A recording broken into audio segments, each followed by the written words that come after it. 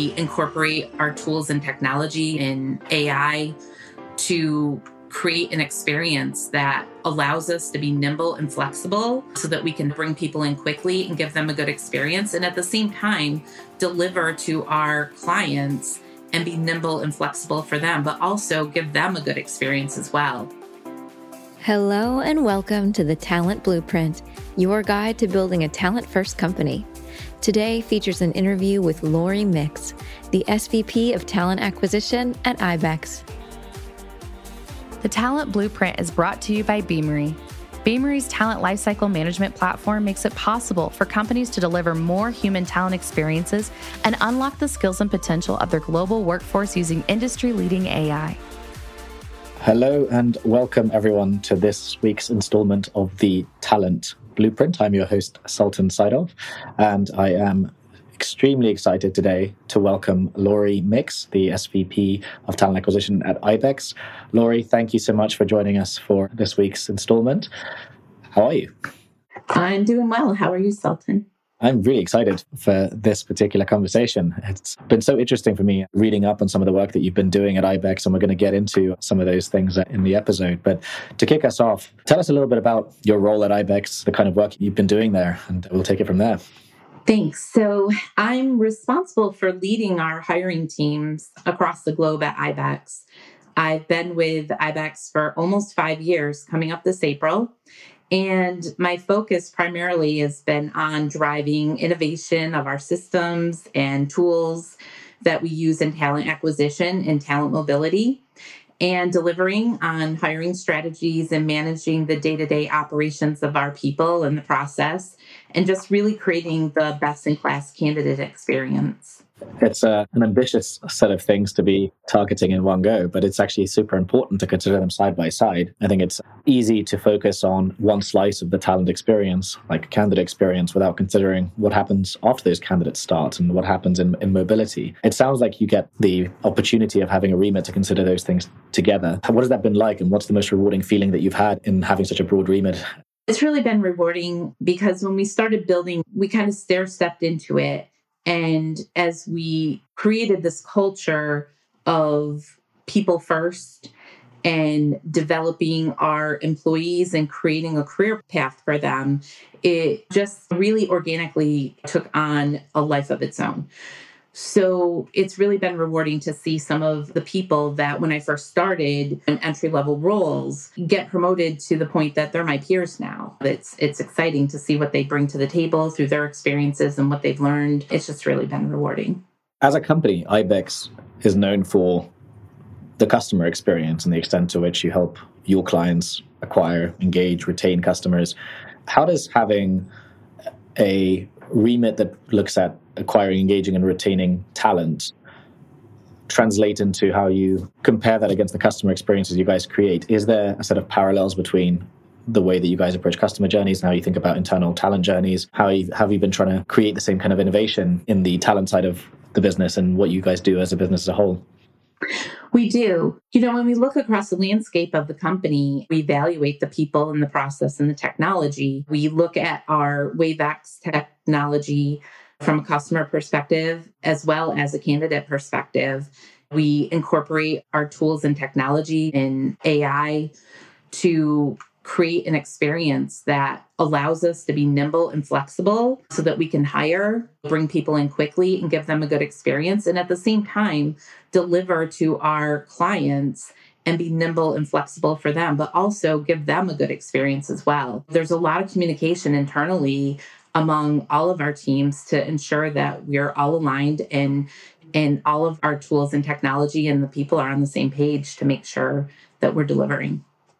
In the current environment that we've been in for the last 2 years, from having to suddenly slow down hiring in 2020, accelerated in 2020 to 2021, and now for many businesses slowing it down again, the words you said, being nimble and flexible, have become the name of the game in all things talent. But it's easier said than done.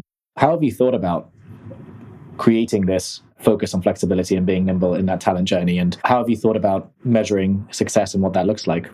We had to start out by having a core team who was bought in and engaged in what our goal was. Having that makes all the difference, because In order to be flexible, you have to have a team that's ready to react, that is expecting the changes to come. So having a TA team that's tenured and ready to do the research, constantly looking at demos and talking to vendors and proactively recruiting passive candidates, et cetera, so that we're ready when our clients are ready, has been really key in all of this. We've never slowed down throughout the pandemic, continued to innovate and upscale our tools. And when we never got comfortable where we were at, we were constantly looking for new ways to continue to deliver.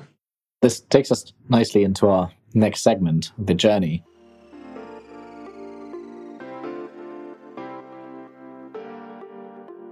I love the way you talk about having a continuous readiness to research, to push boundaries, and the themes you touched on, how to be more proactive in recruiting talent. How have you created benchmarks for yourself of, are we getting better at proactively recruiting passive talent? How have you thought about the most important things to measure? And what does that look like for you moving forward?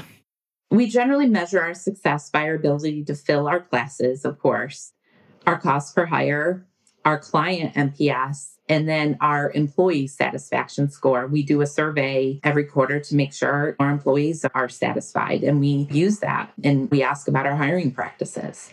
We have 101% fill rate across all of our geos, and our CPH has remained flat over the last 3 years. We also measure against other areas such as like recruiter productivity, of course, and qualities of hire and strength of our recruiting sources. A few of the things that we've done that we measure ourselves against, that we look at daily and quarterly to make sure that we're hitting the mark.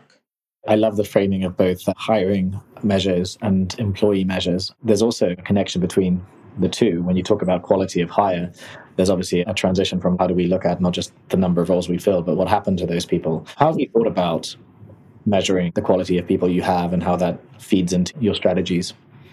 So we align with our operations partners to make sure that we're looking at their productivity, their attendance, the attrition. We do a 360-degree closed loop conversation where we're working with training and operations to understand what they're seeing. And we make any adjustments on the front end that we need to in our hiring to ensure that we have that success. The one area we haven't measured yet that I would like to start measuring is like our brand identity among our candidates, to see how we're attracting them and how they're accepting us in the market. That's next on our plate. The brand identity piece is another interesting intersection of understanding what your employees and your high-performing employees think versus how people perceive you externally. It's that classic EVP journey that is hard to maintain and have enough depth on, because your brand identity is probably going to vary from one group to another and one function to another. And what matters and what you want to differentiate is different. One of the other things that we've seen in what you've mentioned there, looking at productivity, 360 degrees closed loop, is a growing focus on trying to understand skills and potential. Has there been a view into how you think about when you're hiring people, their skill set is and what their potential is? Is that something that is feeding into the 360-degree approaches you guys are taking or into your recruiting processes? Yes, every time we leave those closed loop conversations, we always we continue our recruiting conversation to ensure that we're training the recruiters and recalibrating each of the profiles just to perfect that. We want to make sure that we're giving all of our candidates a realistic job preview and setting them up for success. They have a lot of choices that they can make, in the market right now. So we want to make sure that we're being as honest as possible about the role so that they can make the best informed decision. I love the wording you use there of recalibrating and creating a realistic job view. What we've actually seen as a positive externality of organizations like yours who try to take this thoughtful approach to what jobs are we hiring for and giving candidates good expectations is it often ends up also being more inclusive. But one of the things we've also seen in organizations trying to do some of the things you've mentioned, which is being more disciplined around closed loop conversations and capabilities, is it can create a lot of friction points for the role of a recruiter versus the role of a hiring manager or an HR business partner and how these things work together. And you, I think, touched on this earlier when you started mentioning having a TA team that's tenured. I think that's partly what helps manage some of those interactions. But what are some of the frictions you have run into as you've been trying to bring about change, this focus on people first culture and how that's deployed? I think one of the biggest challenges is just the speed at which we need to do things. On the front end, candidates are getting multiple offers, so we need to be able to offer quickly. So we need hiring managers to make decisions really quickly so that we can get those offers out. And then on the other side of things, to make monumental changes in the organization, when we're shopping for tech solutions and vendors, et cetera, we're competing to get in front of the implementation line because everybody's doing the same thing right now in the industry. Most times you have to navigate through like several layers of approvals before we can get a signed contract, et cetera. And, we're just all operating at warp speed. So it's really important to have that solid team supporting you.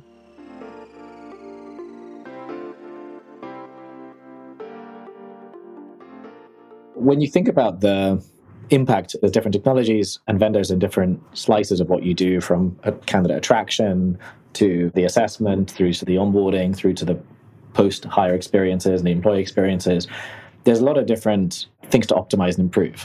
When you zoom out and think about a methodology and approach for hiring and training a global workforce, what are some of the kind of key pillars to how you think about what it takes to think across that full talent lifecycle globally? So we broke it down into 3 pillars: sourcing, selection, and then our back office / onboarding. And I've created one unique system across the entire globe and one process. Of course, we have geo-specific nuances that we have small changes to, but the overall solution is the same across the globe. And we've cross-trained everybody across the globe.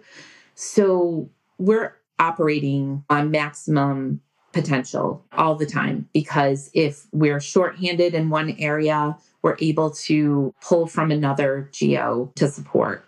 And that's really worked well in our favor, especially with trying to be flexible and nimble, because we've been able to cross-train everybody and leverage all of our resources. We don't have anybody sitting idle ever. That's hard utilization to achieve. When you think ahead with so many key pillars sold and clearly some good new technologies and processes in place, what's next? The environment that we're in, the need for agility is taking on new lenses. Organizations are thinking about, if you're hiring actively, how do we get smarter about it? How do we lean into companies that might be having people leaving? How do we get smarter about critical roles and so forth? And how do we create, to your point earlier, organizational change where we are driving this people-first mentality of development, empowering employees to self-develop, creating these flywheels? There's a lot of these things that you've clearly had success on. If you were to describe in a couple of sentences priorities for what's next, what's front of mind? That's still my strategy and priority, is to increase our speed to hire and remain flexible and technology-driven delivery.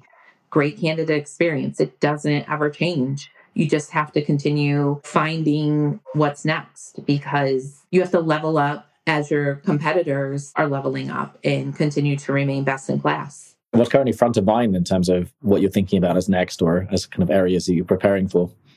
Right now, looking at more AI in the front end. We've been looking at video interviewing. We've been looking at faster onboarding solutions. Right now, that's what we're looking at in the short term. There's definitely a lot of opportunities to leverage AI that I think have become more frequently discussed in the last 6 months, partly because of our expectations as consumers. And we're starting to see this AI come in, and that changes the goalpost for what candidates expect and what employees expect. I know that a key area that you've focused on yourself, and something you've been known for in the industry, is how to look at the entire employee journey and optimize it for a work at home operating model. I imagine the many things you've talked about, from onboarding faster to other parameters, have been a key driver of how do you actually create an operating model for this. Can you share some of the key insights, points you have around what creating an employee experience that optimized for work at home has looked like and how to do that?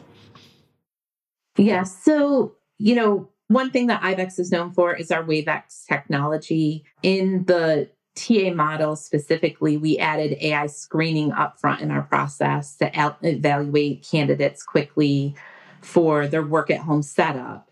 And from there, we move those qualified individuals to our recruiters for behavioral interview. We did this to allow for more time for those recruiters to evaluate the candidates in different scenarios to ensure that they'd be successful to work independently. That was really important to us. And then from a sourcing perspective, we found that our most successful agents were the ones that we were attracting that were close to our centers so that they had the ability to pop in the office if they had an IT issue, or if they struggled and needed to meet one-on-one with their supervisor, just having that comfort of being within a couple hours of the site and just using that data to focus on where our target market was a key success to our hiring work at home. It's very cool being able to take into practice some of the internal technologies that you're building for your customers. I imagine there's other lessons to learn from the kind of things ibex is doing for customers that could be applicable to the employee experience.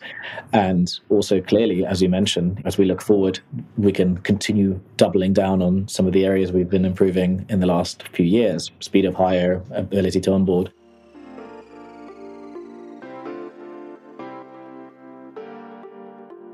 If you take all of this change that's been happening and take some of the learnings from what ibex has been doing for customers and look forward into the future in terms of what may be possible a few years from now, if we take some of the sort of AI in the front end that you mentioned and forecast where that could take us, what do you think will have changed if you came back 5 years from now and these different developments have taken us into a new chapter in talent and employee experience?